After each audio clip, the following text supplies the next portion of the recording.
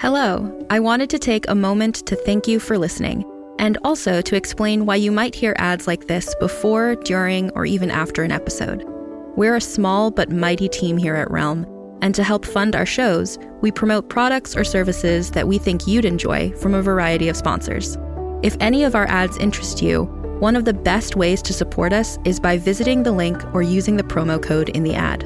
It's pretty much a win-win since you can get some great deals and we can keep making awesome shows like this one.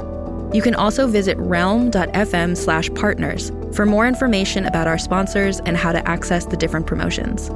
Thanks again for joining us in our corner of the universe. Listen away.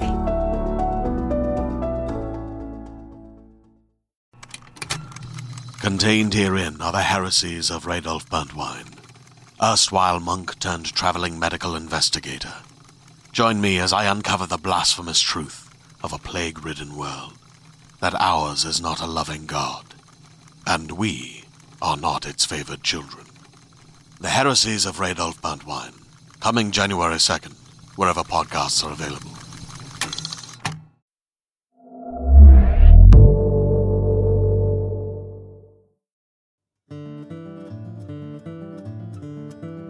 Realm presents Bullet Catcher, Season 2, Episode 11.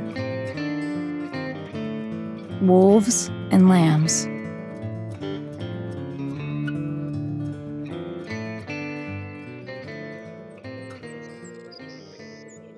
When you're a child, you're unafraid of death. Then, it seems with every passing year, you grow more afraid. And why is that? What do we learn that makes us so afraid? Is it pain? Loneliness? Is it knowledge itself? Is it because we learn many times over the evil that others can do? Or is it the discovery of how indifferent the world is to our pain? The wind will blow. The rain will fall. The desert will dry us out until there's nothing left. Just sand crystals that used to be skin and blood and bone. Growing up means unlearning all those fears. You learn different ways to not be afraid, and chief among them is this: pain is not death. This too shall pass. And sometimes, if you're very lucky, someone will kiss you just right and make you feel invincible. Like you're either more alive than you've ever been, or that you're already dead. And either way, it's okay. A knock rouses me from sleep. When I answer the door, rubbing sleep from my eyes, Zephyr's looking at me like he can't believe I'm standing there in my socks. "The runner's here," he says. "Everyone's gathered in the big top." When Zephyr leaves, I quickly pull on my clothes, splash water on my face, and run out to the big top. The gunslinger's just leaving as I make it to the entrance. He eyes me like maybe he recognizes me, but then he just keeps walking, climbs into his motor buggy, and drives away. Inside, everyone's still standing around Knack in the center of the ring. Everyone save Mao, who sits off to one side in a wheelchair with a quilt tucked in around her legs. Everyone's too tightly gathered around Knack, so I let it be for now. "Morning," I say to Mao, stopping a few feet away, out of striking distance. "Don't you morning me," she growls. "It's barely morning. Another minute or two and it would be afternoon. Do you think your brother is sleeping till noon? Or don't you think he's dreaming up new ways to kill you?" I have to give it to her. She knows how to say just the thing to get my blood going. Her eyes fall on Knack, in the center of the crowd, fielding questions from his troop. And when she catches me looking at him too, she leans forward and clicks her fingers in front of my face and says, "When I tell you to do something or to not do something, I expect you to obey me." I'm about to apologize when, suddenly, I remember what she told me last night. That I'm a wolf. Hell, maybe I'm stronger and angrier and smarter and more of a wolf than she is. So I spit on the ground and say, "Well, it happened." "But it won't happen again," she hisses. I look her in the eye and say, it might. And then she does the most unexpected of things. She smiles and sits back again. Good, she says. a wolf takes what she wants. Hell be damned.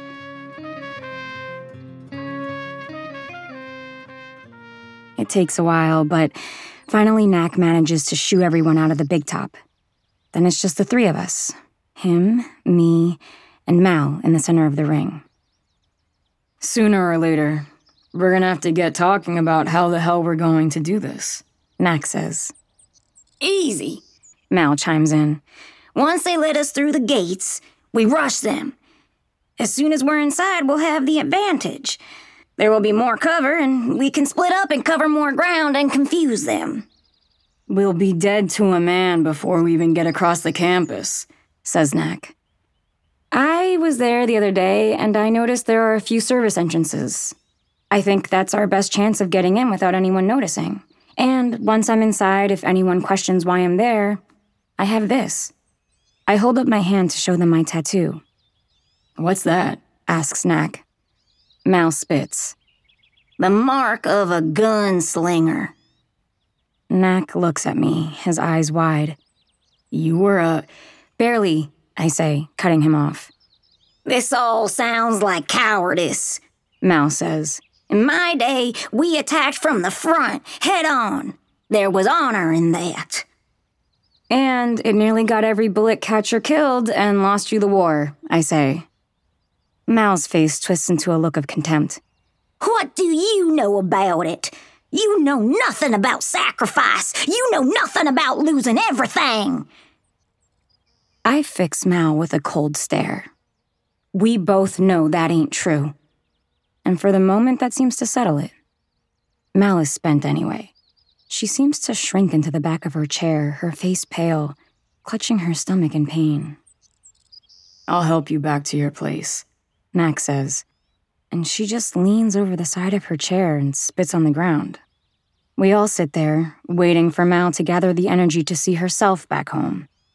And when she finally does, the dark clouds gathered over our meeting follow after her. And then it's just Knack and me, standing there by our lonesome, and I don't exactly know why, but I suddenly start laughing.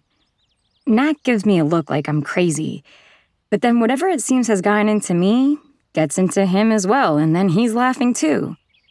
And maybe it's because of the stress, or the sadness of it all, or fear, or the absolute ridiculousness of our circumstances, but in this moment, it feels like it's all washed away, and I'm clean.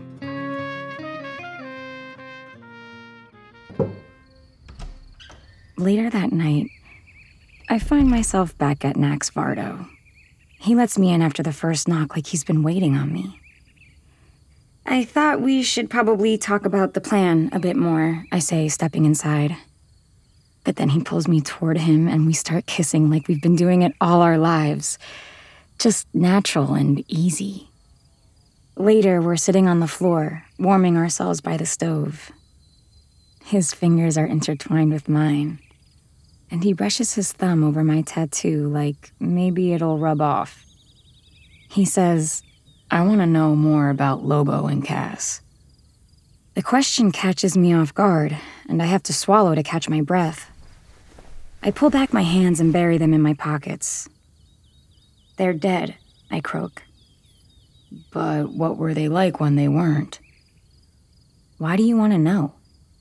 Might give me a better understanding why we're doing what we're doing. Might be that it lets me better understand you, too. His face is squeezed in that way it gets when he's concerned about me. Don't, I tell him. Don't what? Look at me like that, like I'm some broken little thing. I've survived more than you can even imagine. I rub the place on my hand where my finger used to be, and all I can think is how much I sound like Mal in that moment.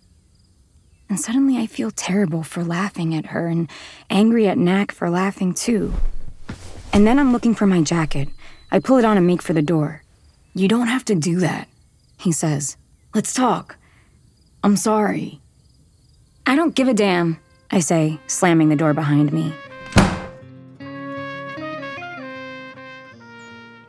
The next day, Knack holds a meeting with the troop.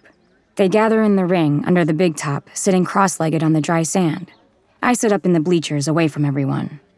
I'm a part of them, but I'm still also an outsider. And after last night, I want to keep some space between Knack and me. The point of the meeting is to collaborate on the show they're going to perform for the Gunslingers. But they've put on other dramatic pantomimes before, and they decide pretty quickly that they're just going to use some old one-act about a heroic battle that they all remember from whenever they performed it last and just change around some of the names and words. And I think that's the end of it. Everyone begins to stand and dust off the seats of their pants when Eos raises her hand and just sits there, not moving, until Knack calls on her. I'd love it explained to me why we're putting on a show for those scumbags. Begging your pardon, Knack, but last I knew we all hated the Gunslingers. Yourself most of all. Knack looks up at me sitting in the bleachers. So he hadn't told them about what Mal and I had planned. Hell, maybe it's not even his job to tell them. Maybe it should be me. Mal sits in her wheelchair, chewing on the end of a stick like she hadn't heard the question, but like Knack, her eyes rest on me, waiting to see what I'll say or do. I clear my throat, and everyone turns to me. You're performing in order to get Mal and me into the compound. Once we're in, we're going to kill one of the head gunslingers. No one says anything. Most stare at me like they must have misheard. Beg your pardon a second time, Eos says, turning back to Knack. But are we seriously doing this so your girlfriend can settle some vendetta she's got against a gunslinger? I hate the Gunslingers as much as anyone, but that sounds crazy. No. We're doing it for the coin, Knack says, rubbing his eyes. After this, we'll be able to afford a one-way ticket out of this blasted place. And if you hate the Gunslingers as much as you claim, I cut in, then this is your chance to strike back at them. Just because I hate them doesn't mean I'm looking to get shot by one of them, Eos says, and then turning back to Knack, why don't we put it to a vote? Look, I'm the first one, she says, raising her hand again. If you'd rather not get yourself killed for no reason at all, raise your hand. The troop begins to grumble and a few hands begin to raise, their owners looking almost apologetically at Knack. Enough, Knack shouts. This is not a democracy. If you don't like it, you can pack up your Vardo and set out on your own. And good riddance. Eos's bravado melts. She looks behind her at the open flap of the big top as though measuring what it would take to actually pick up and leave the troop, and then she turns back to Knack and just shakes her head. Zephyr comes over and puts his arm around her shoulders. Fine then, Knack says, his voice still raised, as though he'd been expecting to do a lot more shouting. We start rehearsals tomorrow morning, bright and early. He stomps out of the ring and disappears through the flap, and it takes a moment for anyone in the troop to work up the nerve to follow after him.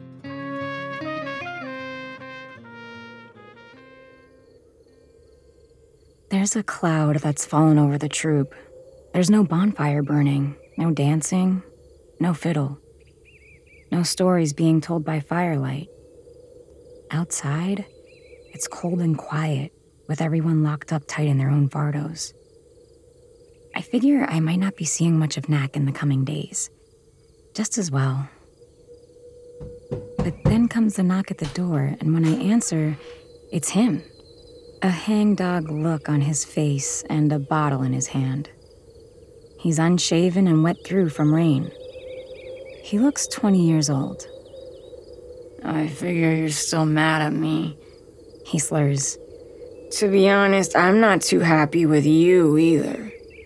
You look terrible, I tell him, trying my damnedest not to feel sorry for him. Then I must look better than I feel.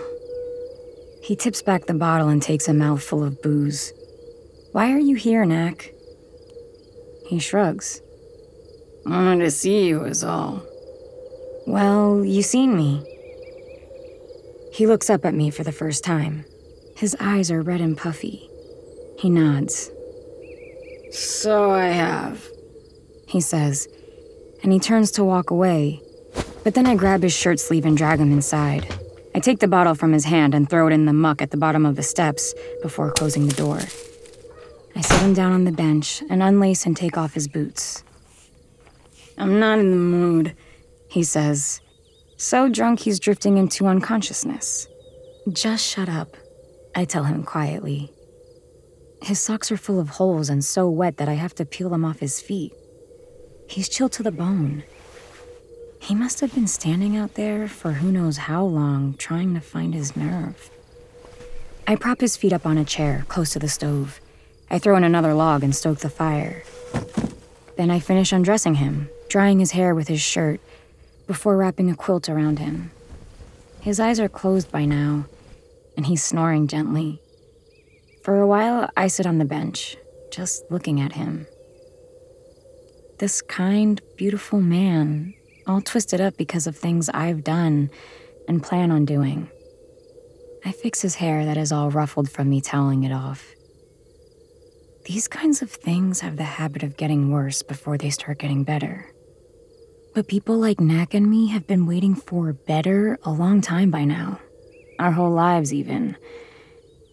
And I get a feeling that, like me, he's sick and tired of waiting. And maybe he drinks a bit when he gets to thinking about it. But that's the difference between him and me. I'm going to make someone pay for better never showing up. I like a story that will take me to extremes, and nothing says extreme quite like The Last City, a new Wondery podcast available now. Set in 2072, the city of Pura is a geoengineered paradise that protects fortunate residents from the global catastrophes of heat domes, fires, floods, and droughts. Demetria Lopez heads up Pura's public relations, tirelessly promoting the city's idyllic image, which, given its promise of being a miraculous green haven in a climate-ravaged world, shouldn't be too hard to sell. But things are not always as perfect and shiny as we'd like to believe. When she stumbles upon a dark secret that could lead to the downfall of Pura's existence if revealed, she must decide who and what she's willing to protect. From Wondery, the makers of Academy and Dr. Death, The Last City stars actors Ray Seahorn, Jeannie Tirado, and Maury Sterling. Follow The Last City on the Wondery app or wherever you get your podcasts. You can binge all episodes of The Last City early and ad-free right now by joining Wondery Plus.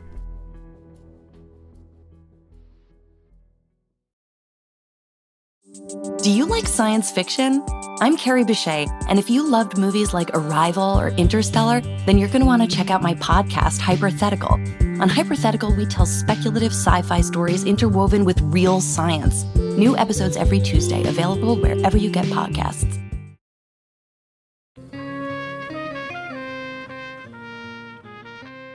The next morning, Knack wakes, groggy and stiff.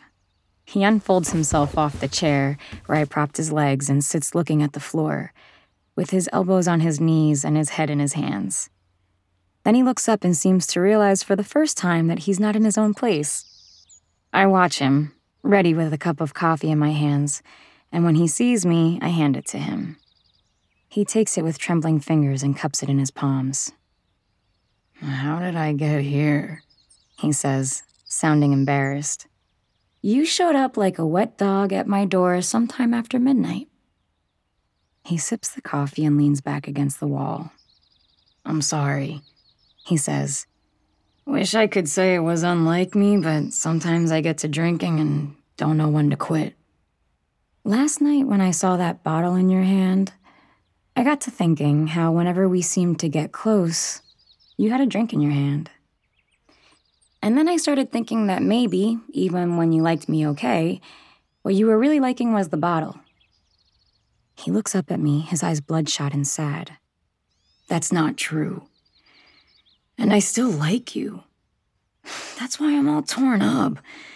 Because how do I do right by you and right by my troop? It seems no matter what I do, one of you's going to hate me when it's all said and done, and the best I can figure is to put an end to the whole damn thing. But I know if I did that, you'd never talk to me again." He's staring at his hands while he says this. But when he gets to that part, he looks back up at me, as though to confirm what he'd been thinking. And he must see it, because then he rubs his eyes and looks up at the ceiling. Maybe I'm just too much a coward to tell you no and risk you hating me. From outside come the voices of the irregulars, rising to start their day. The smell of breakfast, grits and ham and strong coffee. I cock my head to the window and say, if you dilly any longer, they might start suspecting you were ignoring your duties to spend time with me. He sighs. They already think I'm in love with you. And then he stands and hands me the half-drunk cup. Thanks, he says. For the coffee and for seeing I didn't freeze last night.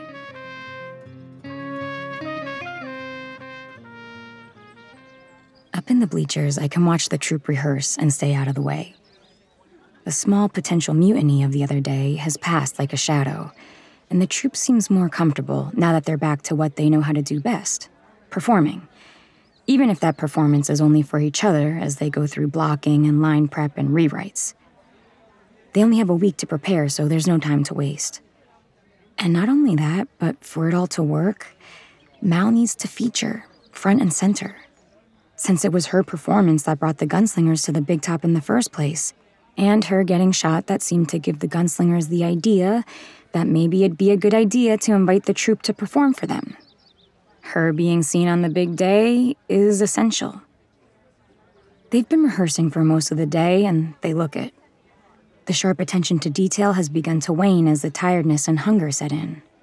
Mal, though on stage, sits in her chair, a sheaf of papers with her lines printed on them resting in her lap. And though she's gone through the whole rehearsal sitting in that chair, she looks pale and winded from so much time out of bed with that bullet wound. Still fresh enough that I'm not sure the thread keeping her together can stand the strain of a full day talking and moving about. The idea that in a week's time she'll have to be up on her feet, on stage, moving and fighting, even if it is only play fighting, casts doubt over the whole thing. They run through the last scene, and Knack throws up his hands, the sweat dappled on his forehead, and says, "That's it for today. Good job, everyone." Everyone's smiling and clapping, and looking forward to dinner and a night stretched out in front of a fire to rest their sore feet. But when the players stop clapping, the sound of one person applauding lingers in the air. It's coming from the entrance to the big top. Everyone turns to see who it is. I sidle to the other end of the bleachers, peer over the side, and there, standing in the aisle, is Nico. "Looks good," he says, walking up to the stage and leaning his elbows on the boards. "Think you'll be ready by next week?" Mal hacks a wet, mucusy cough and says, "Might we'd be a lot more ready if one of your people hadn't put a bullet in my gut." "I am mighty sorry about that," Nico says. "But it's good to see you making a recovery." Mal lets out a short laugh that sounds more like punctuation than anything else. She turns away and makes a show of reading through her lines. "Something I can help you with?" Knack says, stepping forward. "Just wanted to sneak a peek," Nico says. "And some of the bigwigs wanted to make sure things were progressing in time for the show, especially with the, added challenges." "That you caused," Mal says without looking up from her papers. "Yes, that we caused," Nico agrees. "You can tell them that we're doing just fine. Everything will be ready on the day." "Good to hear," Nico says, slapping the stage. "I'm personally looking forward to it immensely." He turns to leave, and as he's striding down the aisle, he looks up, only for a moment, and his eyes flash like he sees me up there in the shadows. But then he looks away, and never so much as breaks his stride on his way out of the big top. And then I don't really know what I'm thinking or what I'm planning on doing if I confront him. But the next thing I know, I'm climbing down the bleachers and tailing after him as he exits the lot and climbs into a carriage. It's early evening and the streets are full of people returning home from work. The carriage progresses slowly down the thoroughfare, and it's easy tailing it as it crawls through traffic. The carriage doesn't head toward the Capitol building. Instead, it heads down progressively darkening streets, peopled by far less foot traffic, until the street is nearly totally quiet and deserted. I've been trailing the carriage for a little over half an hour when it comes to a stop on the corner of a darkened avenue, out front of a saloon, so decrepit and ramshackle that it wouldn't look out of place standing on the dusty corner of some one-horse Southland town. The door to the carriage opens, and out steps Nico. He looks around, buttons his coat, and heads into the bar.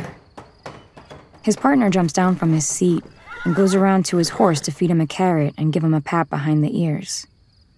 Watching from the darkness of the far corner of the block, I wait to see if Nico will emerge. But after a few minutes pass and Nico hasn't shown himself, I take a deep breath and head into the bar. In opposition to the quietness of the street, the bar buzzes with conversation and singing and the clatter of drinks. The place smells damp, and a haze of cigarette smoke hangs low over the heads of the packed occupants, like a mess of gray halos. A woman sings solemnly up on a low stage at the back of the room. I stick to the doorway, looking out for Nico, but can't pick him out from the throng of people. A man at the bar collects an armful of drinks and hauls them back to his table. And behind him is Nico, sitting on a stool, a half-drunk pint of beer before him. In his hands is a newspaper. He reads as though he doesn't have a care in the world. And the very fact that he could be so careless, so worry-free, sets my blood boiling. He looks up from his paper, turns, and spots me. And this time, I'm sure of it. He stares right at me, his expression unchanged, and then he lifts a hand and waves me over, as though we were old friends. I go over to him. What else is there to do? He watches me the whole way, probably in case I go for someone's shooter or suddenly reveal a knife from my pocket. But I have no knife, and I'm not going to try to shoot him. Not here, where there's a million places and people to use for cover. You took your time showing up. Not scared of me, I hope. Scared? No. Feeling murderous towards? You damn right. And to prove I'm not scared, I take the stool next to him. He flags the bartender and orders me a pint. How they treating you over at the carnival? There's an edge to his voice that gets me thinking he's poking fun at me. Whatever they are, they're better company than the people you've thrown in with. He nods and sips his drink, staring off into space. Can't argue with you there, he says. My drink arrives and Nico puts a few coins on the counter. And then I can't take it anymore and I grab him by the shirt and pull him close to me. Let's take this outside right now, I tell him. You and me. He swallows, but his face tells me he's unafraid. His hand rests on the butt of his gun, but he hasn't drawn it. You calling me out? You're damn right. Carefully, he takes my fingers and unfolds them from his shirt. He straightens out his clothes and leans back. Sorry, sis, but this ain't the Southland. There are different rules here. You shoot me down and you won't make it a block before you're surrounded by gunslingers. I'm willing to risk it. I ain't. Even if you think killing me will give you some measure of peace. Then why are you here, if not to settle this? Might be that I wanted to see you. Well, you seen me. Now what? He searches my face as though looking for something. You want to settle this? Once and for all? You know I do. He looks around the room before surreptitiously drawing a paper from his pocket. He slugs the last of his drink and places the empty glass on top of the paper on the bar. As he stands to leave, he leans over my shoulder and whispers, "Don't be late." And when I turn, he's gone. Almost like he was never there at all. And I might even be able to convince myself of that, if not for the paper he left on the bar. I grab it and run out after him, but the carriage is already gone. I unfold the paper, and it's Nico's itinerary for the day of the show, where he'll be and when. His location for an hour after the show is scheduled to begin is circled in red pencil. So that's where he wants to do it. Fine then. I'll be there.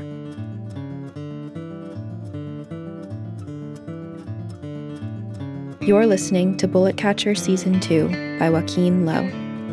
Produced by Realm, your portal to another world. Listen away.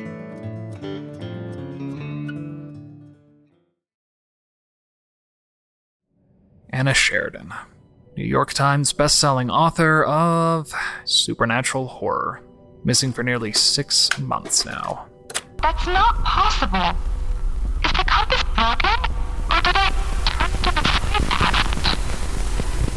side? Given the circumstances of her disappearance, someone with a more vivid imagination might decide she'd pierced the veil, so to speak.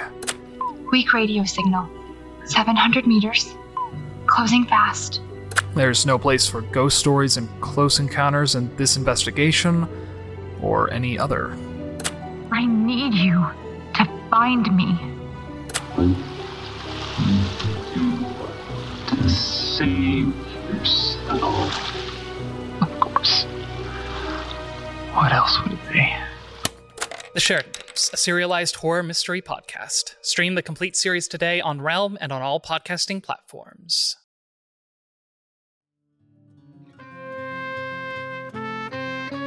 Bulletcatcher is written by Joaquin Lowe, produced by Marco Palmieri, and executive produced by Molly Barton.